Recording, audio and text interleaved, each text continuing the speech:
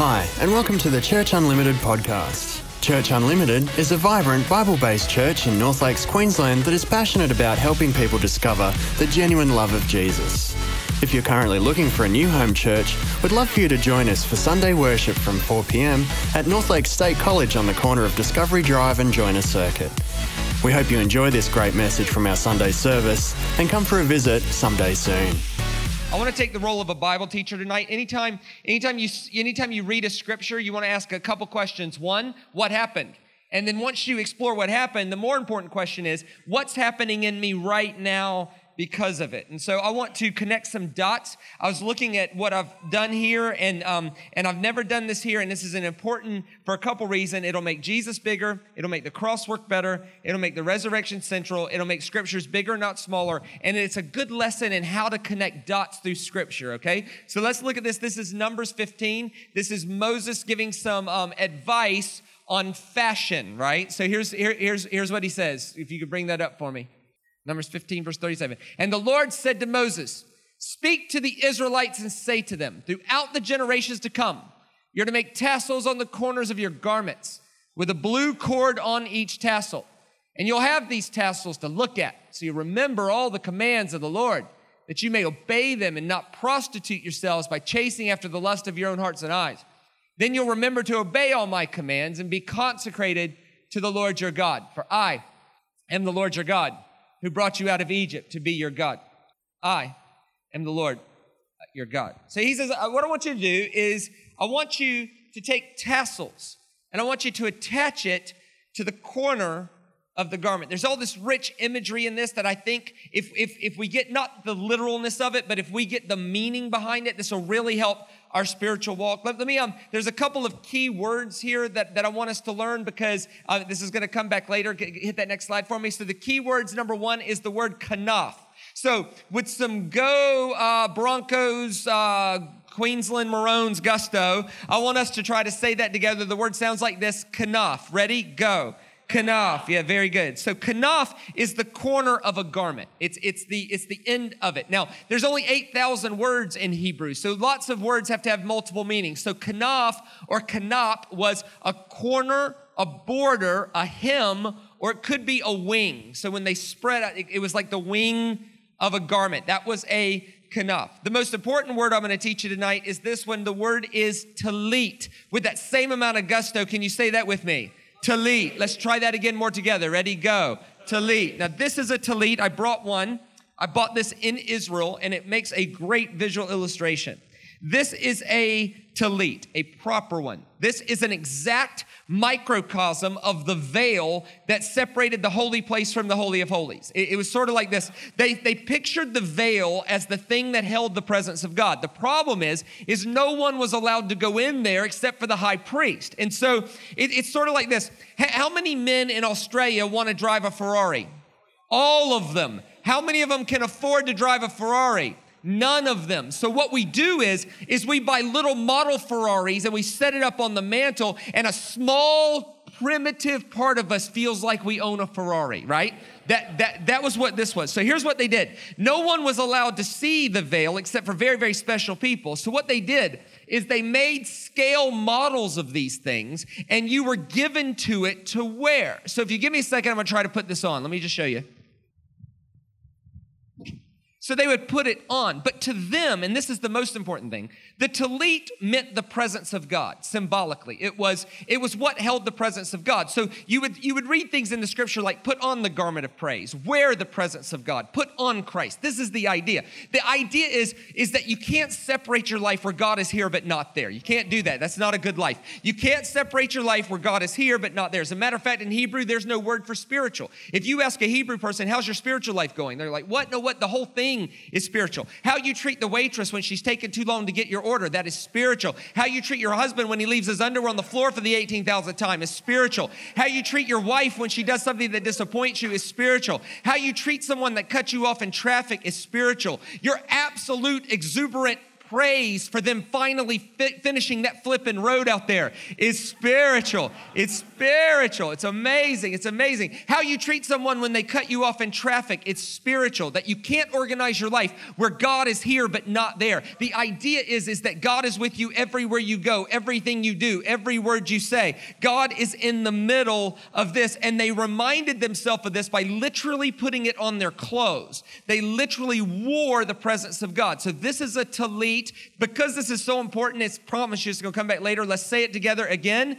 Tallit. Let's try that again. Tallit. And a tallit was the presence of God. And so the other two words that are going to be very important that's going to come back later is the word tameh. So tameh was the word unclean. So if you were a leper and you got diagnosed, you'd have to announce that. You go, tameh, tameh, tameh, unclean, unclean, unclean. And of course, the word for clean is tahor. Now, I realize in English that sounds like the unclean one, but in Hebrew, that is the clean one. So you were either tameh or you were tahor. Now, tahor was clean. It meant you were ritually pure and clean. So you've got kanaf, which is the cord of the garment. You've got talit, which is the presence of God. You've got tameh, which is unclean. You've got tahor, which is clean. So Numbers says, I want you to take tassels and attach it to the corner of your garment. Next slide. So there's all this imagery in the tassels. I'm going to hold that up where I'm going to try to make it where everybody can see it. That is a properly done tassel. There are 5 knots in that tassel, one for each book of the Torah: Genesis, Exodus, Leviticus, Numbers, and Deuteronomy. So it wasn't just the anointing or the Spirit or the presence of God. Everybody has the presence of God. If you're breathing air, you have God's presence. You're held together by God's name. For Christ is all and is in all things, and in him all things hold together. The question isn't who is God for and who is God against. The question isn't who's being held together by God and who's not. The question is how do we carry the presence of God? Do we carry it as attached to the Word of God? Genesis, Exodus, Leviticus, Numbers, Deuteronomy in the 5 knots. Between those 5 knots are 4 spaces, one for each letter of the holy name Yahweh, Yud, Hey, Vav, Hey. It's the unspeakable name of God. They define the name of God this way: He is the Lord, the Lord. He is compassionate, gracious, slow to anger, abounding in love and forgiveness. So it's not just about carrying the anointing of God. It's about carrying it with the word of God and the name of God, the disposition of God, the compassionate, gracious, slow to anger, abounding in love and forgiveness God. They would use that all the time, sometimes positively. Bless the Lord, O my soul, and all that is within me. Bless his holy name, and forget not his benefits, who forgives all of our sins, heals all of our diseases, for he is the compassionate, gracious, slow to anger, abounding in love and forgiveness God, who does not treat us as our iniquities deserve, but gives us mercy that's new every morning. That's Psalm 103. Sometimes it is quoted negatively, as in Jonah, who got irritated because God was going to be nice to people he thought was evil. And he's like, no, I knew you were going to be nice. That's why I ran. I knew you were a compassionate, gracious, slow to anger, abounding in love and forgiveness God. It's that. So sometimes, see, what Jonah had to learn was that God was not nearly as interested in getting his enemies as he was. And he was not nearly as interested as getting him as his enemies were. God just loves people. And so you have the word of God, you have the name of God. So they would remind themselves of this, like with tactile reminders on their clothes. Also, this is a properly done tassel. It takes 613 loops to make that tassel. There's exactly 613 commands in the scripture. So the idea is that it's not just the anointing of God, it's the word of God, it's the name of God, it's the ways of God. But at the end of every tassel comes off and ends with 8 strings. 8 is the number of new beginnings. It's the number of grace when we fail. The idea is yes, there's the word of God. Yes, there's the name of God. Yes, there's the ways of God. But there's a reminder, there's always grace when we fail. There's always grace. So it's not just the presence of God. It's the word of God, the name of God, the ways of God, the grace of God. So here's what they would do. They would take the tassel and they would wrap it around their fingers like so. Now, you could wear tassels. They had these undershirts as well that would come, but it's more awkward to show you that one. They would wear these, or they would have these undershirts with the stuff coming out. But they would take these tassels and they would wrap it around their hands like so. And they would have these tassels to look at. To remember God's ways brought me from slavery to freedom. God's ways brought me from darkness to light. God's ways moved me from Egypt to Israel. God's ways are the best ways for my life. And they would remember the word of God, the ways of God, the grace of God, and the nature of God, all wrapped up in the presence of God. And they would remind themselves of that so that any time before they sinned with their hand, they had to physically unwrap God. That was the idea. Now, there's all of this imagery around this. Like there was this one time where Jesus said, beware of the Pharisees who wear their tassels too long. Beware of the Pharisees who wear their tassels too long. Wait, hang on, what's he talking about? See, there were some people in the first century that like to make a really big outward show of how spiritual they thought they were. And Jesus is essentially saying, be careful of people who announce too loudly how spiritual they are. They're normally not that spiritual. And that's my experience as well. Like when I come to a church and somebody walks up and says, hey, I'm the prayer warrior here. Normally not. Normally the prayer warrior is somewhere praying, right? Or in my experience, anybody that's ever called themselves a prophet, normally the real prophets are the ones everybody else says, watch out for that. Yeah, that is crazy stuff right there, right? The one that comes up and says, I'm the prophet of this house. No, normally not. He says, beware of people who make too loud of an announcement of how righteous they are. In my experience, when somebody gets too loud about their own righteousness, there's something they're hiding. There's something underneath. In really righteous people, there's an inherent humility about it. Like there's all kinds of images. There's this one psalm. It says, under the shadow of his wings, under the shadow of his wings. The word is kanaf. God doesn't have wings. Like it's under the shadow of the word of God, the name of God, the ways of God, the grace of God. It's under the shadow of his wings. Like, remember there's this one time, there was this guy named David, and David killed Goliath and got very, very, very popular, right, with everybody except Saul. And he ends up running from Saul. And there's a long story there, but it ends up David's hiding in a cave, and the cave is very dark, and David's eyes are already adjusted. And it says that Saul goes into the cave to use the toilet, okay? So he goes into the cave to have a moment there. And it says that David snuck up behind him while he was going to the toilet, and he cut off the corner of Saul's garment, and then he snuck off to a higher place. So Saul finishes up his business, right, as you do, details omitted, and then he puts his garment back on, and he walks out into the sunlight, and he's the king of Israel. Think about this. If he's the king of Israel, what would have been attached to the corner of his garment? Tassels. David cuts off the tassels, right? And then what happens is Saul walks back out in the light, and he would have reached down to put his tassels around his hand, and he can't find them. And so what happens is David is in the distance, and he's holding up the corner of Saul's garment. And it says Saul saw it as a reproach. Of course he saw it as a reproach. What's David saying? I can't do anything about the anointing of the Spirit of God on you. That's above my pay grade. That is God's business. I can't touch the anointing, but I can give commentary that the way you're carrying it stinks to high heaven. Yes, you have the anointing, but you have lost your tassels. This is massive, massive imagery. And then Saul got ever more the mad because he was given commentary not on the anointing, but on the way he was carrying it. Now, an interesting prophecy came about in the book of Malachi, last book of the Old Testament, regarding how do you know when Messiah has come? Let me show it to you. Next slide. But for you who revere my name, the Son of Righteousness will rise with healing in its wings. The word there is kanaf. So to Malachi, you could tell who Messiah is by whether or not there's healing in the corner of his garment. Mark chapter 5, an interesting story comes about with Jesus going to pray for a guy named Jairus' daughter, okay? So there's a synagogue ruler named Jairus, and his daughter is very sick, and he asked for Jesus to come pray for his daughter. So Mark chapter 5 is all about Jesus going to go pray for Jairus' daughter, because Jairus' daughter is very sick. And if we lose sight of the fact that he's on his way to pray for Jairus' daughter, we're going to miss the entire point, because the whole point is him going to go pray for Jairus' daughter. Because what happens next is pretty spectacular. It can be pretty distracting. And we can lose sight of the fact that he was actually going to go pray for Jairus' daughter. So we don't want to forget the fact that he's going to go pray for Jairus' daughter, because if we forget that, we're going to miss the whole point. So Jairus' daughter is actually the focal point of the story. So this whole story is about Jesus going to go pray for Jairus' daughter, because Jairus' daughter is very sick, and Jairus asked him, please come pray for my daughter. And that the next thing that's going to happen is going to be pretty distracting. And we might even forget. Some preachers even stop in the middle because it's so distracting.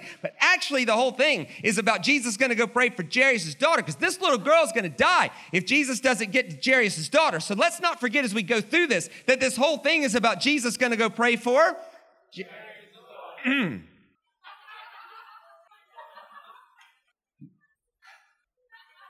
When Jesus had again crossed over by boat to the other side of the lake, this is Mark chapter 5, verse 21.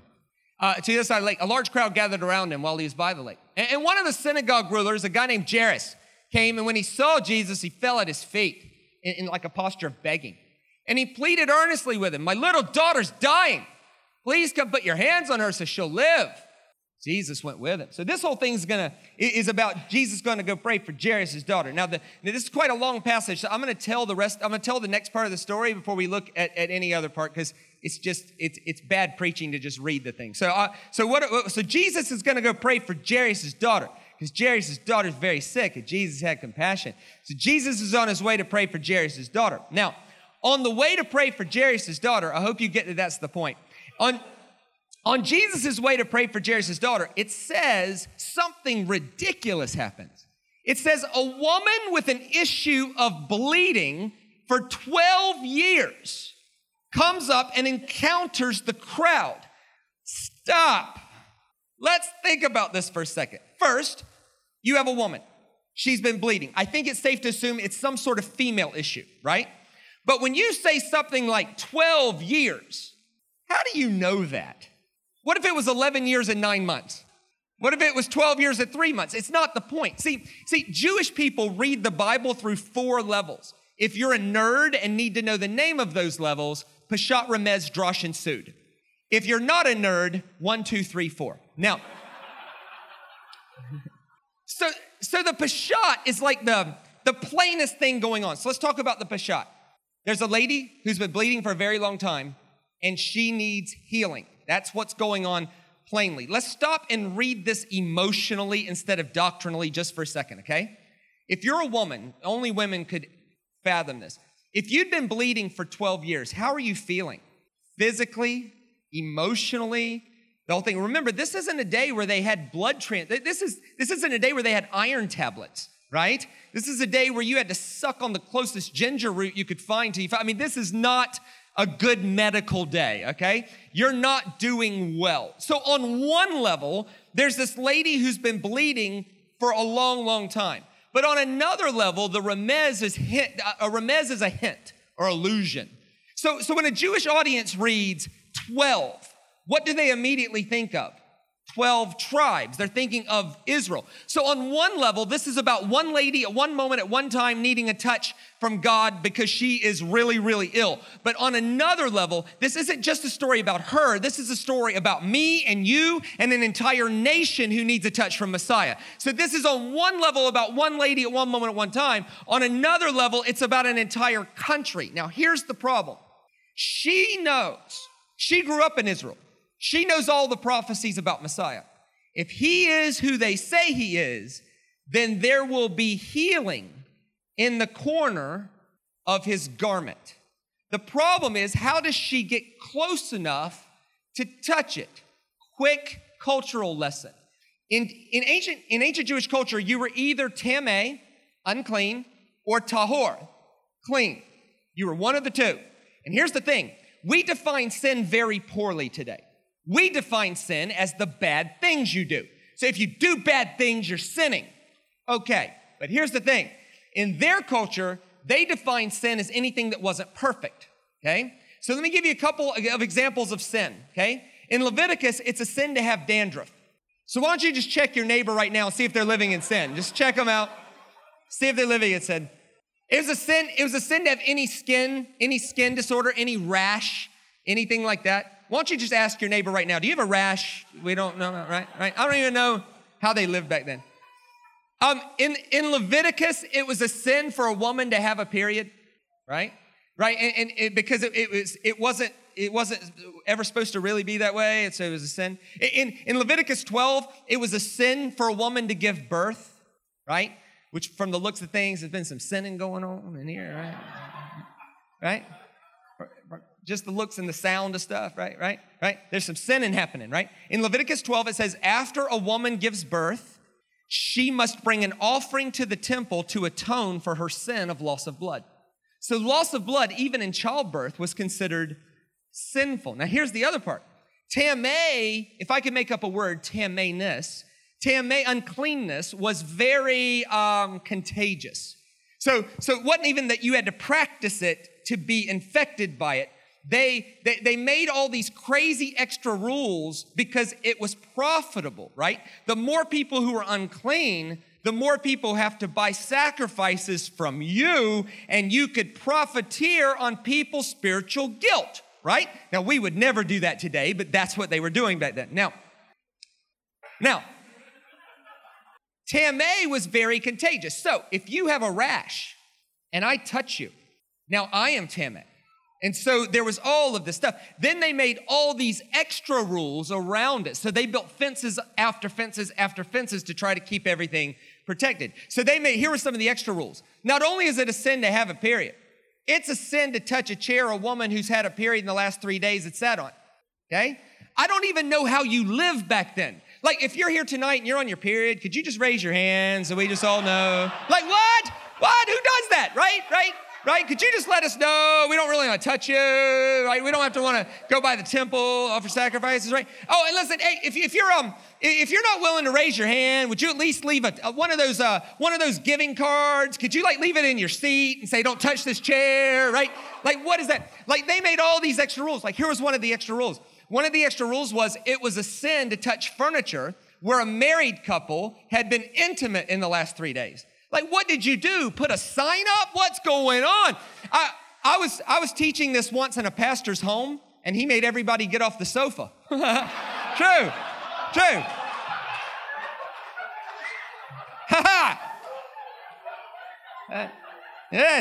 Yes, he was 75.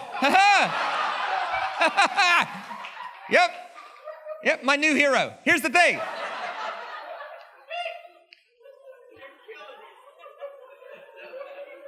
So Jesus is going to go pray for Jairus' daughter. And there's this lady with an issue of bleeding for 12 years. Stop. Let's think about this emotionally for a second. Let me paint a picture of her life. If she's been bleeding that long, she would have been what? Tameh. Couple thoughts. She would have not purposely been touched in the entire period of time. When she walked into a room, good-hearted people would have put their hands behind their back. And they weren't being mean. They literally couldn't afford to touch her and keep just going to offer sacrifices over and over and over again. This lady's been through it. And she thinks, wait a minute, Malachi says if he's that, then that will sort it. The problem is how do you get to him? Hang on a second, I'm Tameh. So here's what she does. She puts her elbows out and, pardon me, right? And people, they literally would have, right? She reaches up and grabs the corner of Jesus' garment. Now, what would have been hanging from the corner of Jesus' garment? Yes, the word of God, the name of God, the ways of God, the grace of God, the nature of God, as it is attached to the prayer.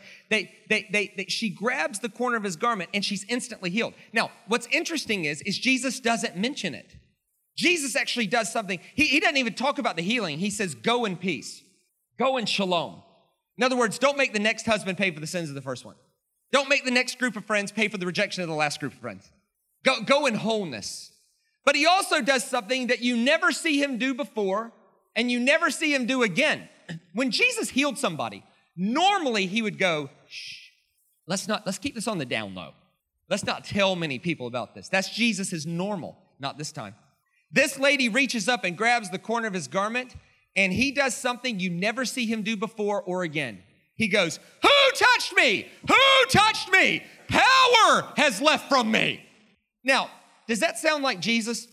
No, that sounds like Obi-Wan Kenobi, right? It's like what? Like, "Luke, the Force has left me. Who did this?" Right? That is weird. That does not sound like Jesus at all. He is pointing out to an entire Jewish crowd that this lady with an issue of bleeding touched him. Now, would rabbis have laid hands on sick people? Yes. But did they touch them? No. But did they lay hands on them? Yes. But did they touch them? No. But did they lay hands on them? Yes. But did they touch them? No. Why? Because if they touched the sick people, it was a problem. See, in Western culture, we take everything so literally. We think laying on of hands, right? Right? And look, let me be clear. If you do that and it works, keep doing it. But here's the thing, right? Normally, rabbis, to lay hands on somebody was just to impart something that was within your authority to impart over the top of them, namely the healing in the name of God, right? The Jehovah Rapha, our healer, right? So they would do that. But Jesus points out to this whole crowd, this lady just touched him. Now, what is the crowd going to think Jesus is? They're going to think he's Tameh. And this is amazing. This is the whole gospel in a nutshell. This was made by Messianics, and on one of these corners, it points this out, that this story is about the one who knew no sin being willing to be considered Tameh so that the other one can have righteousness, right? So this is the gospel in a nutshell, in a narrative form. The one who was clean as clean could be was willing to be considered unclean by others so that she could know a moment of cleanness. This is beautiful stuff. This is beautiful stuff. He's like, "Who touched me? Who touched me?" There's all this weird stuff going on. Then tragedy strikes. Watch what happens. This is verse 35. While Jesus was still speaking, some people came from the house of Jairus, the synagogue leader. "Jairus, your daughter's dead. Why bother the rabbi anymore?" Okay, first, can we all agree together that's rude? Like, you have no tact. "Jairus, your daughter's dead. Why bother the rabbi anymore?" That is weird, tactless. That is horrendous, actually. Now, it's very important to remember in this story that Jesus was going to go pray for Jairus' daughter. See, what happens in the story is that miracle so unbelievable that we lose sight of the fact that it was actually an interruption to his schedule, right?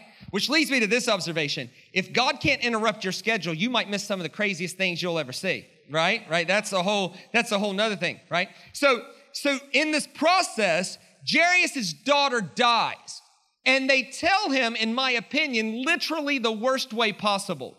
"Jairus, your daughter's dead. Why bother the rabbi anymore?" Stop. Let's think about this emotionally. If you're Jairus and you have a daughter, if somebody told you your daughter died, what is your first emotion? Devastation. Second emotion, disbelief. Third emotion, wrath, anger. At who? No, not Jesus. You can't be mad at the Lord. Jesus. No. You'd be mad at the woman, right? Stupid woman. Been bleeding 12 years, can't wait 20 minutes. God, what's wrong with you? You know what? If you wouldn't have interrupted us, he'd have made it. And my daughter's dead because of your selfishness, you stupid, stupid woman. Now, why are all these details included? You gotta understand their culture. See, Jairus, your daughter's dead. Why bother the rabbi anymore? So you gotta understand that in Leviticus, it was against the law to knowingly walk into a room where a dead body is. You can't knowingly walk in there. If you know that there's a dead body in there and you knowingly walk in there, that's a sin. Unless you're already considered unclean. Yeah, this is genius stuff. From who touched me? Who touched me? Power has left from me. I need all of you to look over here and think I'm unclean. I need them to let me in that room. See, what seemed like a disaster and an interruption to the schedule actually was the thing that made the other miracle possible. Right? Right? Yes, you lost your job. Maybe it's your time to start that business, right? Like, yes, I know. Yes, I know it's horrible, but start the business. Oh, Shane, they left me. Oh, God, they left me. Good. You're getting a second chance. Ask your friends. They were a little bit crazy. Come on. What seems like a disaster can sometimes be the very thing that makes a way for God to do something. See? That's what's happening in the story, right? Now watch. Jesus covers his bases, though. He big time covers his bases. Watch this. Next slide. And he went in and said to them, why all this commotion and wailing? Now you could picture a little girl's dead and there's people going crazy. And he's like, why? What's happening here? He says, the child's not dead, but asleep. In other words, she's not dead, she's just sleeping. Wink, wink, right? Just in case you're not going to let me in the room, right? But they laughed at him. And after he put them all out, he took the child's father and mother and the disciples who were with them and went into the child. Now, this is very important before we go to the next one. Everybody together, what is the name of this garment? Talit. All right, let's try that together. Talit. Let's try it again. Talit. And it means the presence of God. Not literally. Literally it's a garment. But figuratively, it's wrapping yourself in the presence of God. Now, Jesus is a Jew. What would have been wrapped around his hands? Tassels. Now, keep that in mind. He goes into where the child is. Next slide. And he took her by the hand. Hang on a second. What would have been wrapped around his hands? So he reaches down. See, this story, the first part of this story is a lady getting touched by God because she's reaching up for him. In the second part of the story, you have a little girl being touched by God because he's reaching down to her. Even after she's dead, with no hope, he was still coming. See, sometimes you'll get touched by God because you're reaching up for him. Sometimes you're going to get surprised and get touched by God because he's reaching down to you. This is how this works, right? And he takes her by the hand. Think about the faith in this. If it's against the law to walk into the presence of the dead, is it against the law to touch a dead body? Oh, yeah. If she doesn't breathe, we got a problem, right? This is massive faith. Jesus reaches down, takes her by the hand, and watch what he says to her. Talit ha-kum. Talit ha-kum. Little girl, get up. I say to you, arise. But wait a minute, what does the talit mean in their culture? The presence of God. Literally, it's my child, the presence of God is here. It's time for you to get up. My child, the presence of God is here. It is time for you to arise. And this has been a crazy week for me. It's been a good one. It's been a crazy one. I've been all over the place. I was in Toowoomba, Kingaroy, Gayndah, Springfield, Ipswich, and now here, right? All this week. And I'm telling you, I came here tonight to say, Talit ha-kum. My child, the presence of God is here. It might be time for you to get up. Well, but Shane, I went through a divorce. Yeah, 6 years ago. Get up. You got one life. How long are you going to wallow in that? Get up. What are you doing? But Shane, I lost my job. Yeah, let's start the business. Let's get up. Let's do what we can do. Listen, this is what, and I got to stop right here because I got to tell you, my conscience won't allow me to go further without addressing this, because the temptation is, when we hear a message like this, is to presume upon God's power to fix something that's easily within our realm to fix. And that's irresponsible. So let's talk about that for a second. I think I speak for the leadership of this church.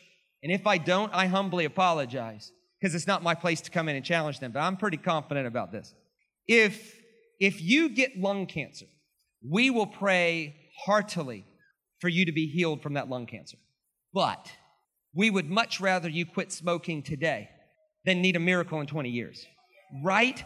Right? If you need a financial miracle, we will pray heartily for that financial miracle. But we would also like to know that you're living a life of getting up before 11 a.m. and working hard and budgeting and doing what you could do to do it. It is irresponsible to presume upon God's power to fix stupidity, right? Right? Like it's the second temptation of Christ. Hey, throw yourself off this mountain.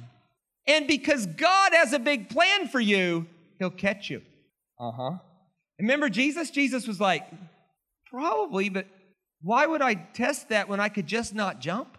Right? Like, look, if you have strep throat, we will pray for you, but you don't need prayer. You need antibiotics.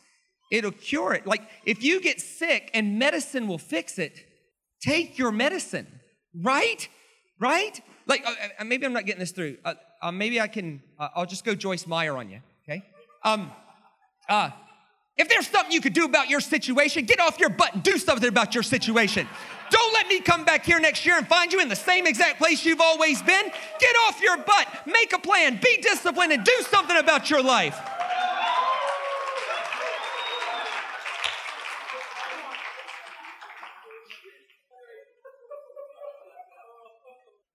I love Joyce. If you don't love Joyce, maybe Joel Osteen. He's my favorite. You're a champion. God loves you. You don't let that devil get in your head and get you all negative. You tell him to go on back to hell where he came from. Me and Victoria, we was talking the other day about what Daddy used to say about y'all. And y'all aren't just beautiful people. Y'all are champions. So the next time that devil gets in your head and goes round and round and round and round, you just reach deeper down inside of you. You become the champion God intended you to be.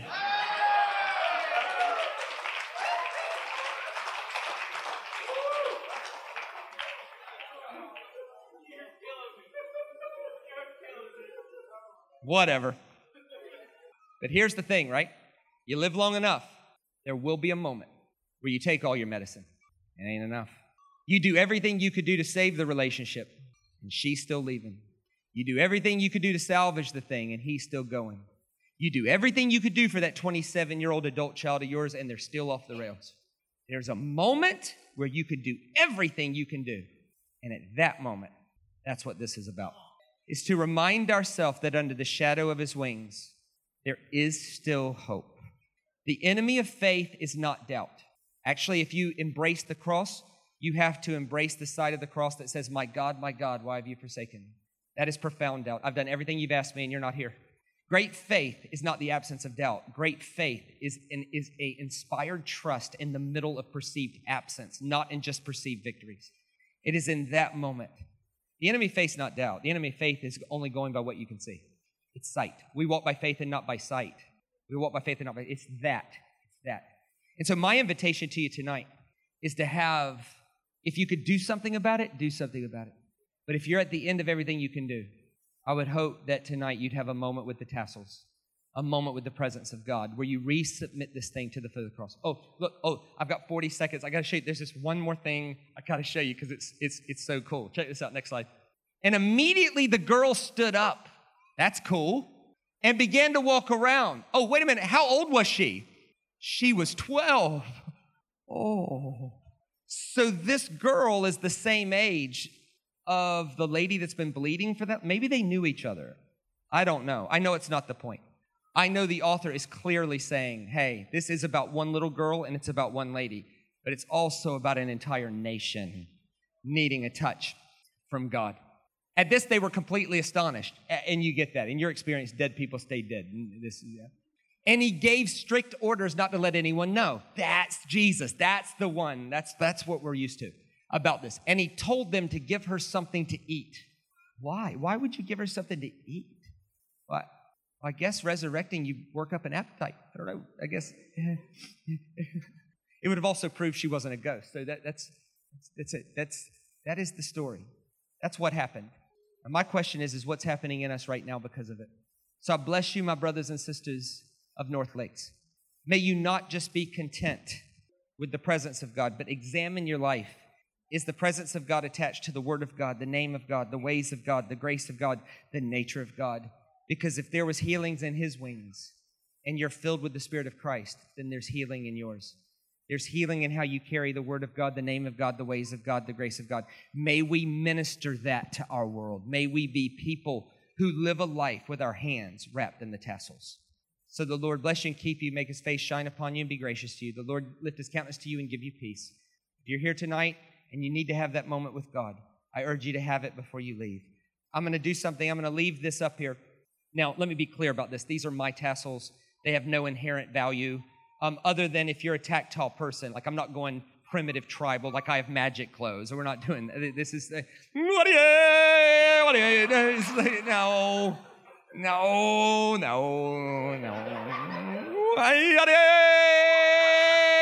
Sunday. Now,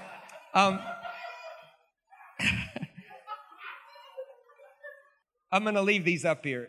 And if you need to have a moment where you bring the things outside of your control to the foot of the cross and say, I'm just going to leave this with you. Maybe you're here tonight and you've never chosen to follow Jesus, and Pastor James is going to give you an opportunity to make that decision as well. I'd urge you to do that. But above all things tonight, Talit ha kum, my child, the presence of God is here. It's time for you to get up. See you next time, everybody. Grace and peace. God bless. Thanks for listening. We hope you've enjoyed this message. We pray that you and your family are richly blessed in the love and grace of Jesus. If you're ever in the area, we'd love to have you join us for Sunday worship.